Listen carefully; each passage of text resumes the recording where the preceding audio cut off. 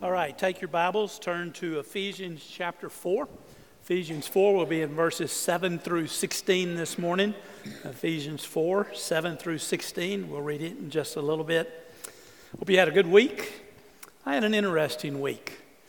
I thought with retirement I wouldn't have that many interesting weeks, but I did. I was in conversation with friends from San Antonio on 3 occasions this week.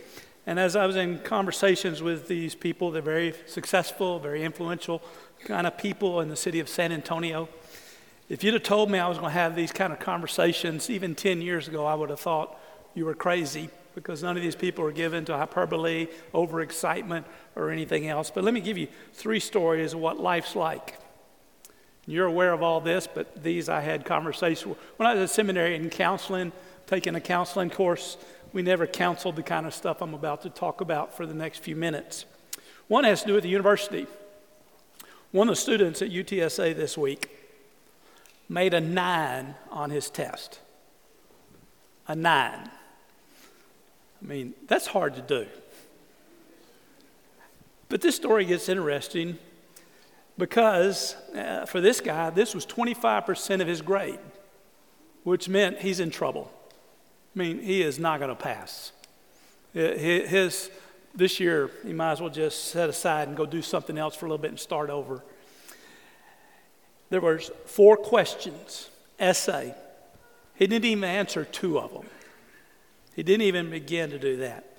And the 2 that he did, he bombed them so badly, he didn't even come close to getting them correctly. And the professor provided a detailed rubric on all of the questions. A very detailed rubric, and if you don't know what that is, look it up later. But it meant he gave him pretty much the answer, and he made 9. Now that would be the end of the story, but what makes the story fascinating to me is he contacted the professor this week, and he wanted to know what the professor was going to do to make it right for him and to fix that grade. Now, okay, you know in college there are these kind of stories, they happen, but they're becoming more the norm. And that's what my friend who's a professor and I were talking about. In fact, I told him, take one of your students who is very brilliant and let this kid read that guy's paper and see how far short he's coming. I wish this was the exception, but my friend says it's becoming the rule now in college courses. Now, you know why the guy wanted it fixed? He graduates this spring, which he is not going to do. He's already blown the whole thing. Okay, that's not too extreme, but I don't know if you saw what the Assistant Secretary for Health for the U.S. Department of Health and Human Services said this week. His name is Rachel Levine, and he made the statement that medically changing kids' gender in America would soon be normalized. Soon be normalized. I'm going to view that as wacko, and he doesn't know what he's doing. But then a friend called this week who is retired from teaching junior high in San Antonio many years. One of the good professors, one of the good teachers in the North Side School District. Won awards and honors. Her and her husband do well. They got good retirement. They're living well. Beautiful home, big home. Life was good for them, but she just was kind of bored, wanted to go back, and plus they're paying subs in San Antonio double and triple what they paid in the past because there's such a teacher shortage. So she went back in the classroom because she could make a little extra spending money and get back and do a little bit of teaching. But then I was told this week when she got to class, she could not tell the gender of 1/3 of the class in 6th grade. She says, I honestly could not tell you what their gender was, the way they were dressed. And I cannot say anything, nor do anything, or use a wrong pronoun, or they would march me out of the classroom. She said, the discipline is gone. And so you know what she did? She quit. I don't need it. I'm glad I retired. I walked away. And here you got the head of a health department saying it, and it's influencing big time. Now, let me go to a really wacko one. This phone call did happen this week. I don't know if you saw the major announcement this week about an alien spacecraft that is somewhere out here sending probes into the earth. This announcement, you would expect it to come, and I'm going to age myself at this point, from the National Enquirer.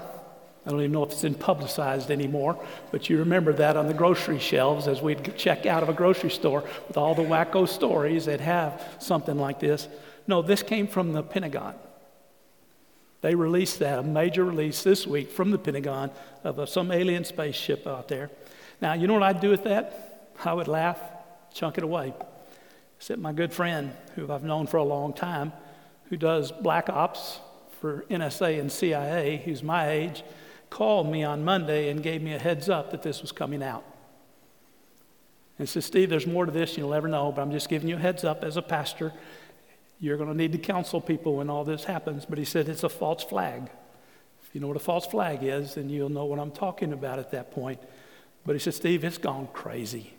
What is going on right now by influences in the world, what we're seeing in NSA, it's just got us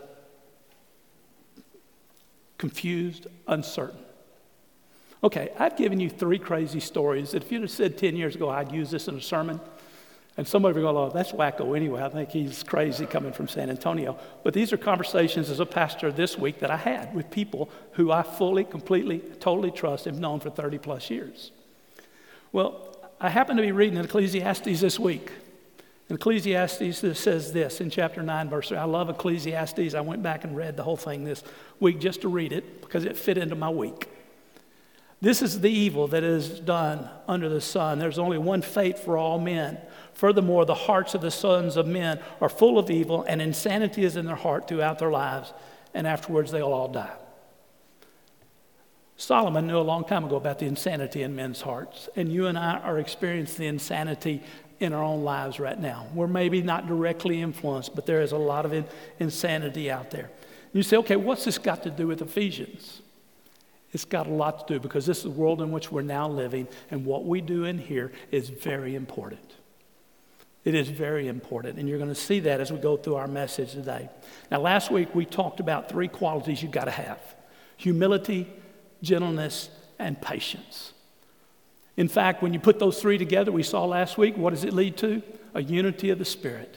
It leads to peace within the heart. Those are critical elements that have to be brought together in order for life to be able to work. Now what Paul's about to do and what we're going to read here is now bring it into the church to explain to us the purpose of the church and how he accomplishes the purpose of the church. But I'm going to close with this, why that what we do here is so important. So if you'd stand with me, let's read. And I'm going to start in verse 7. And here's what it says. But to each one of us grace was given, according to the measure of Christ's gift. Now, verse 7 through 10, 7 leads into 8, 9, and 10. They're not a part of my sermon. I will give a touch of commentary as I'm reading here in a minute, because a lot of people are uncertain about 8, 9, and 10. But it's talking about Christ accomplished this amazing thing, and now is gifting you and I. Now, here's what he says in verse 8. Therefore, it says, when he ascended on high, he led captive a host of captives, and he gave gifts to men. Now, this expression, he ascended, what does it mean? Except that he also had descended in the lower parts of the earth. That he who descends is himself also he who ascends above all the heavens, so that he might fill all things. So let me just do a short 1-second commentary on these passages. He is quoting Psalm 68. In Psalm 68, it is talking about God and his accomplishments from Sinai to Mount Zion, and that when he is on Mount Zion in all of his glory, that you and I, talking about the nation of Israel, would bring him gifts. It is a great accomplishment of God with the nation of Israel, delivering them in the Exodus and bringing them safely home. And the psalmist is celebrating the power and the authority and the victory of God. Paul changed one section of that when he used that passage. It's not that we give gifts, but now Jesus gives us the gifts. And what he's saying, he's referencing Jesus' death and resurrection, coming to the earth, going up to sit on the right hand of the throne of the Father. But now, because of his exalted position, he has gifted every one of us. And now he's about to give explanation to some of the gifts, and that's what we will look at today. And he gave some as apostles, and some as prophets, and some as evangelists, some as pastors and teachers, for the equipping of the saints, for the work of service, to the building up of the body of Christ, until we all attain to the unity of the faith and of the knowledge of the Son of God, to a mature man, to the measure of the stature which belongs to the fullness of Christ. And as a result of this, we are no longer to be children, tossed here and there by waves and carried about by every wind of doctrine, by the trickery of men, by craftiness and scheming, but speaking the truth in love. We are to grow up in all aspects into Him who is the head, even Christ, from whom the whole body, being fitted together and held together by whatever joint supplies, according to the proper working of each individual part, causes the growth of the body for the building of itself in love. Today, we're going to look at why what you and I do in here is so important and why we need this more than anything else. That Ridgecrest be in one of the most amazing places in the world. Join with me as we pray. Father, we thank you for the privilege and honor that you give us to be able to study your word. So, Lord, as we look at the passage today of how you operate within a church, but what comes out of all of that, help us to weigh it carefully, to think it through, and then to understand what you want to accomplish and work through us. So, Father, you lead and guide in a very special way this day is my prayer in Jesus' name. Amen. You may be seated. So I'm going to do a little bit of looking at the strategy here. So what does God do? Through Christ, He gives 4 groups of men to lead the church. You'll notice the first one, the apostles and the prophets. Now, I a little more stand in this position. I think he's referring to Old Testament, New Testament, the leaders, the guys who wrote the Old and New Testament. I know it can be a little bit more shift than that, but I'm going to stay with that because what I want you to know this day is what we do in church has to be built upon one thing, and that's the foundation of God's Word. He's already said that in Ephesians chapter 2 when he says, you and I are built upon the foundation of the apostles and the prophets. God gave them to us so that we would have the Word of God and that we would use it and stand on it and follow it, and it would give us insight and knowledge of who Jesus is. And so that's part of God's plan as He gave us the Word. And you got to know something else. God's Word is powerful. It still speaks. And you and I do not need to be ashamed of it. In this world today, somebody's got to speak truth. In fact, I will conclude with a simple statement. We speak truth in love. It's very important that we learn how to be able to do that. But then he adds two more sections to this. He gives some as evangelists. We know that Philip the evangelist in Acts 21, God has raised up men and women who are good at sharing the good news of Christ. Some of you struggle with that and you do the best you can with it, but some, there's just something about it. They're able to sit down and to be able to share with people in some of the most amazing ways. Back in my day when I was younger as a pastor, we'd have revivals, week-long, 2-week-longs, and then we shortened them down to Sunday to Wednesday, and then eventually pastors, we stopped doing them because you guys wouldn't show up when we'd have revivals. Even we had a great speaker coming because your schedules were too busy, and so we don't do much of that anymore. But evangelists God has always used and raised up to be able to share the news of Christ because people have to hear the truth.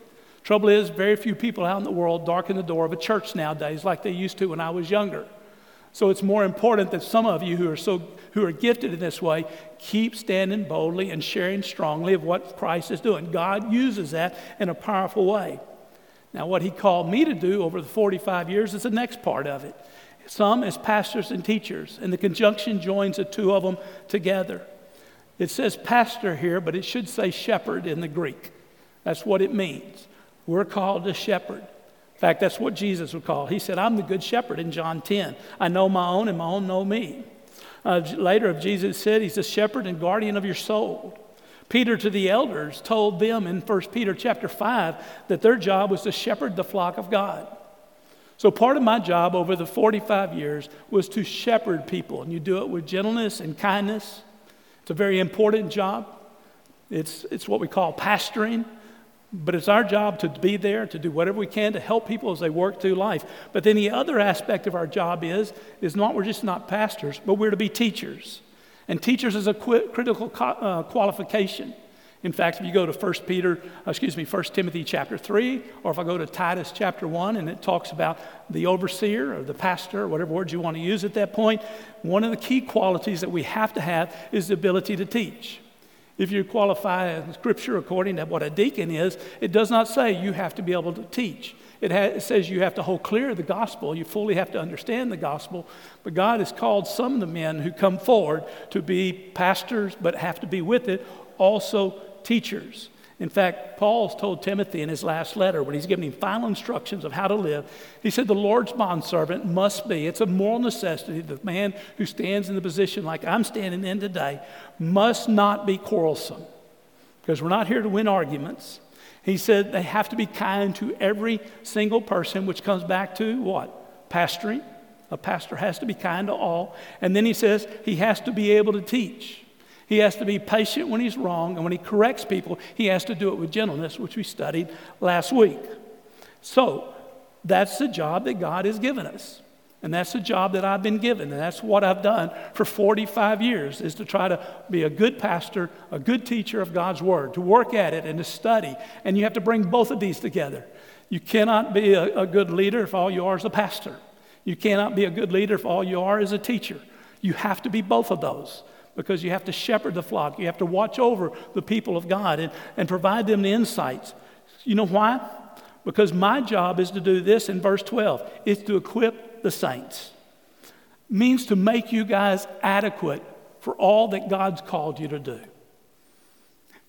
1 Timothy 3:16. For all God's word, all of it is inspired by God. It's profitable for teaching, for reproof, correction, training in righteousness, so that the man of God may be adequate and equipped for every good work. My job is to make you adequate and equipped for every good work. Do you know what adequate means?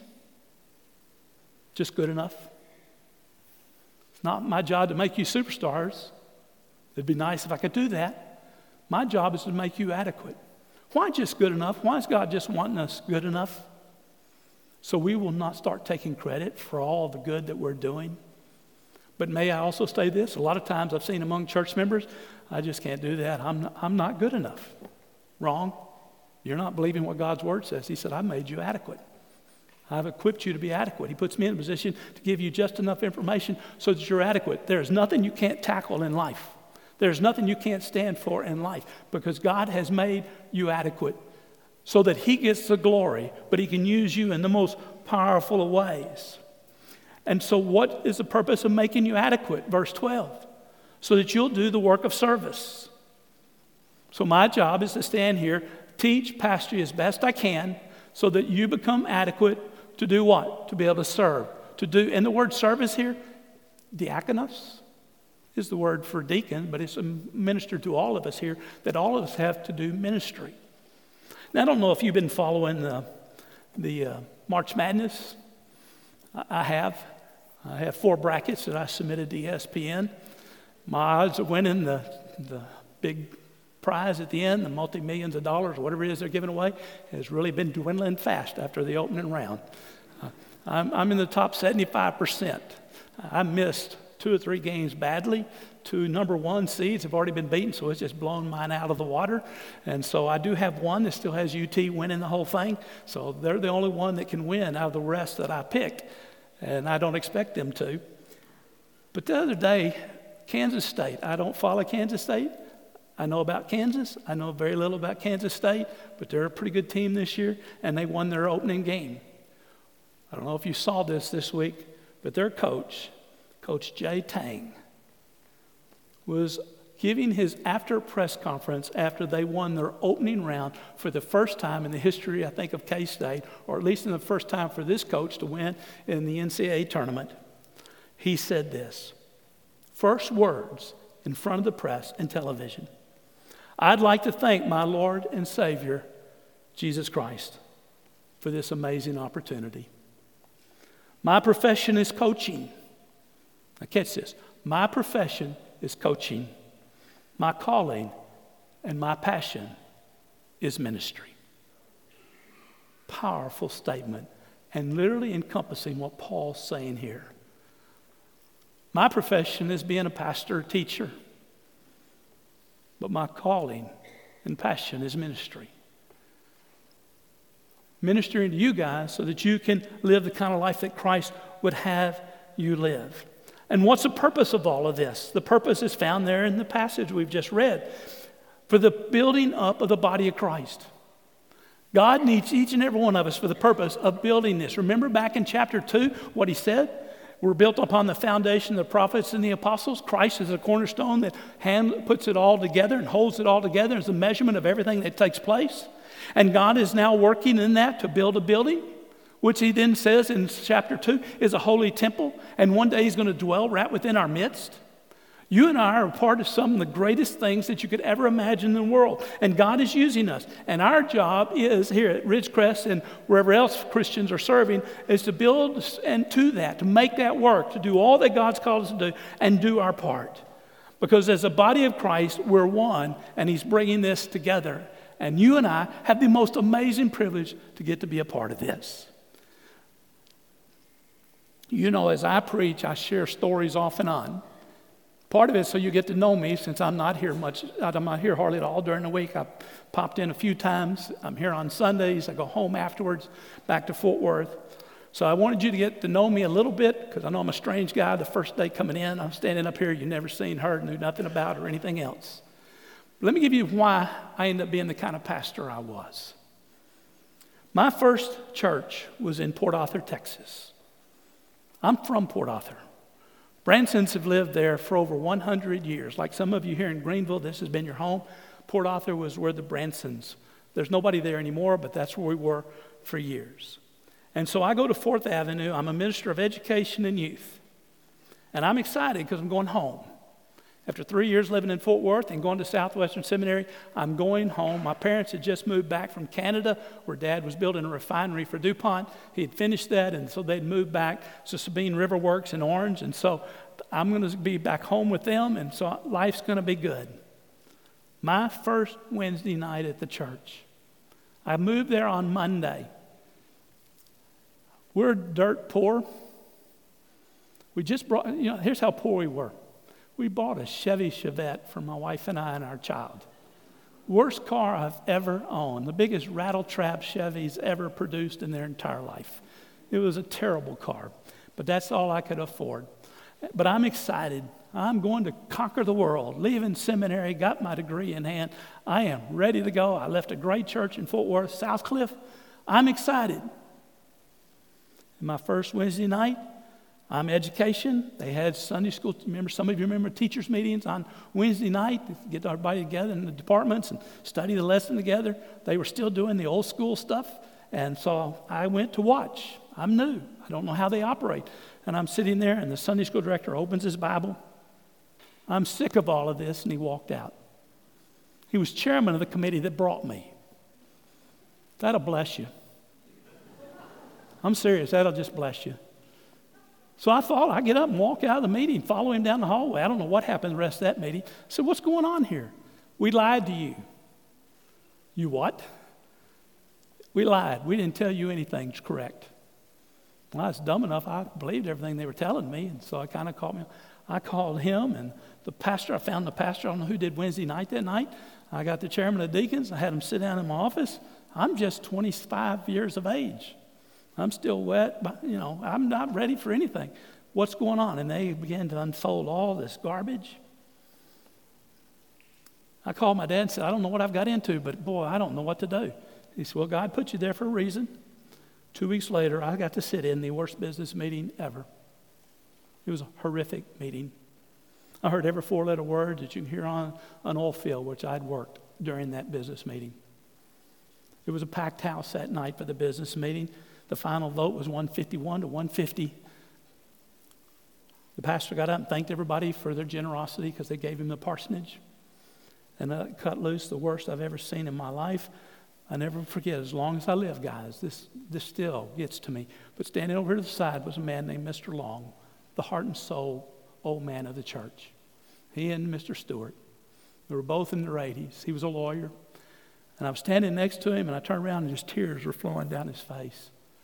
I said, Mr. Long, what's wrong? And it's an uproar, everybody screaming and hollering in this auditorium. He said, Steve, what's happened? We're losing our church. All the years I've spent here, we're losing our church. So at that point, it broke my heart. I did the very mature thing that a 25-year-old would do at that point. I walked up and took the mic away from the preacher. Asked for everybody's attention. Said, y'all didn't need to hire a staff member. You needed to hire an umpire. I quit.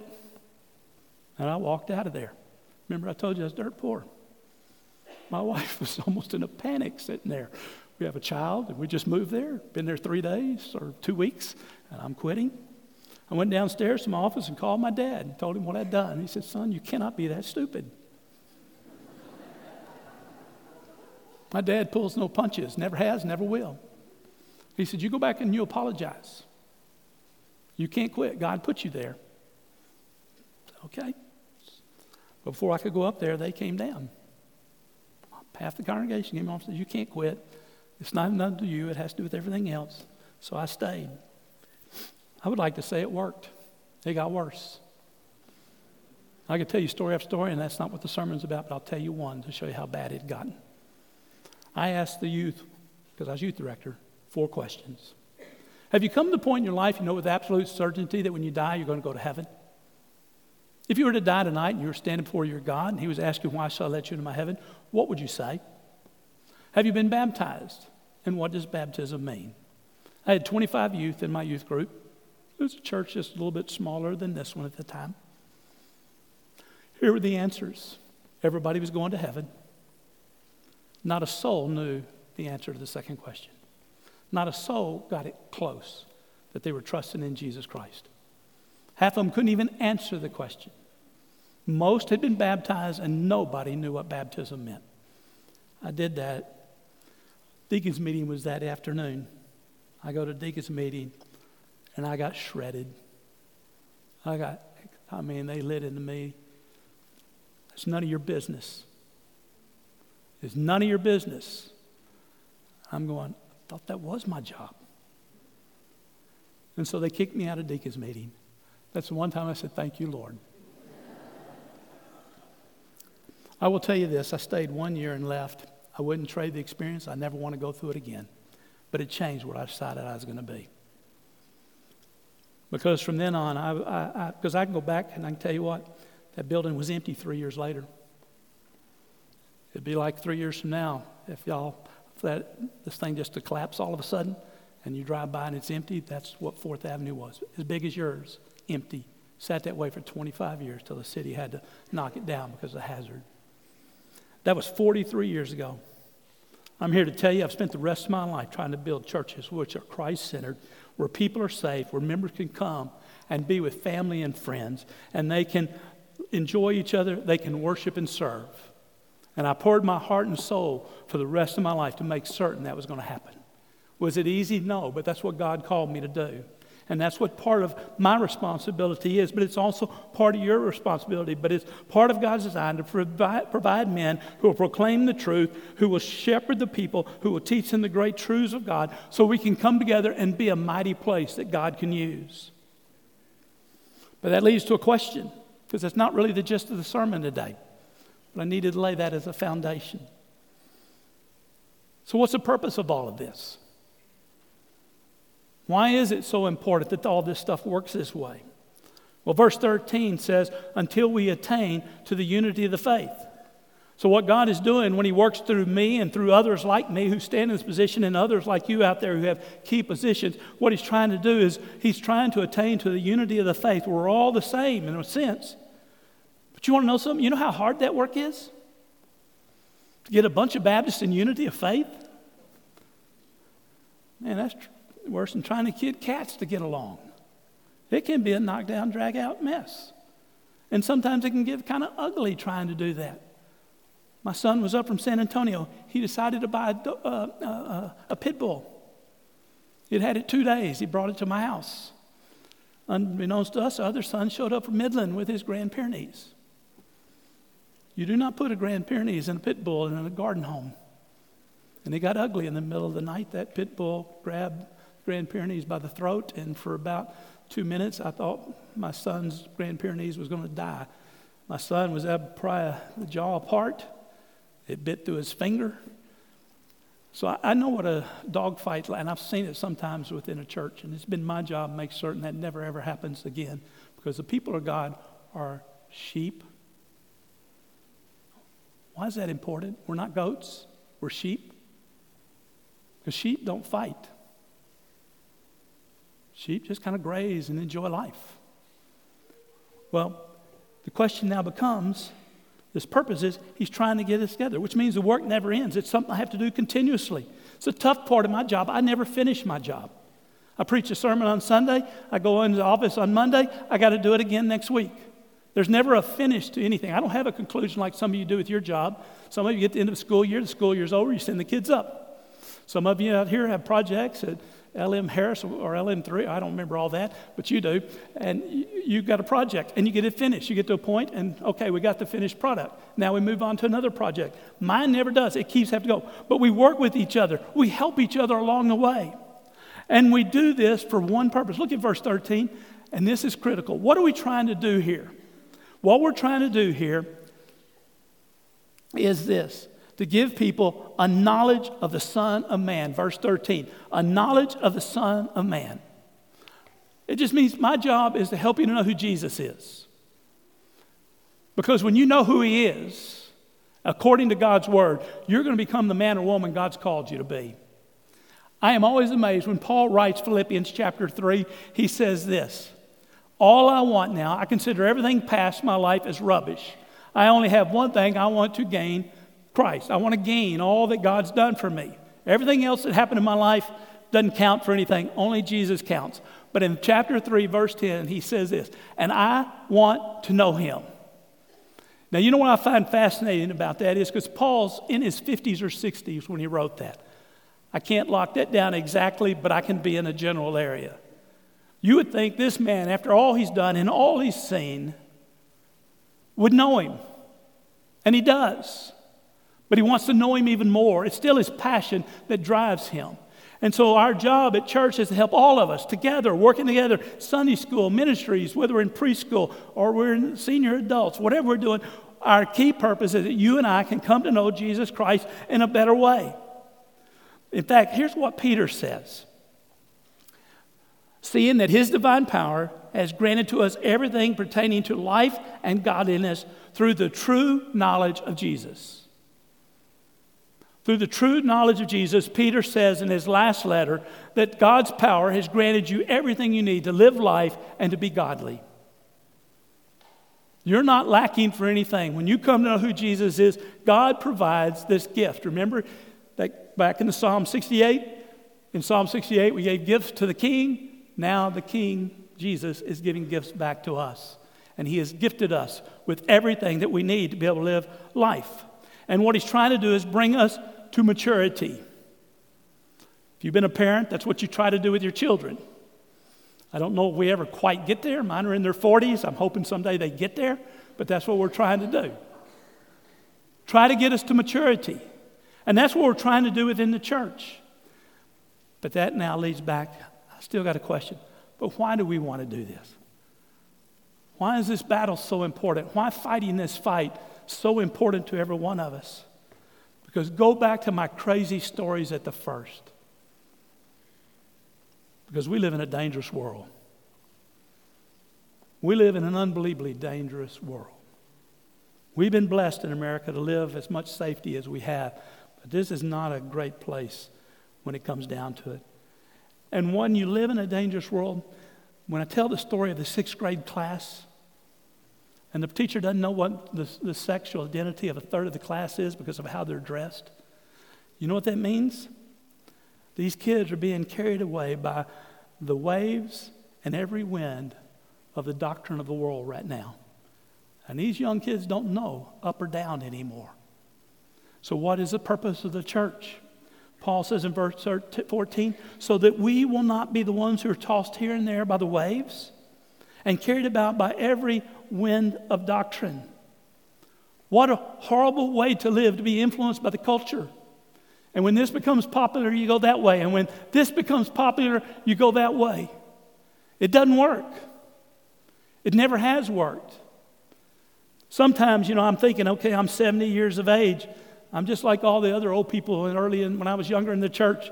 They think we've lost this generation. I think we've lost everything, not just the young generation. I think everything's gone crazy.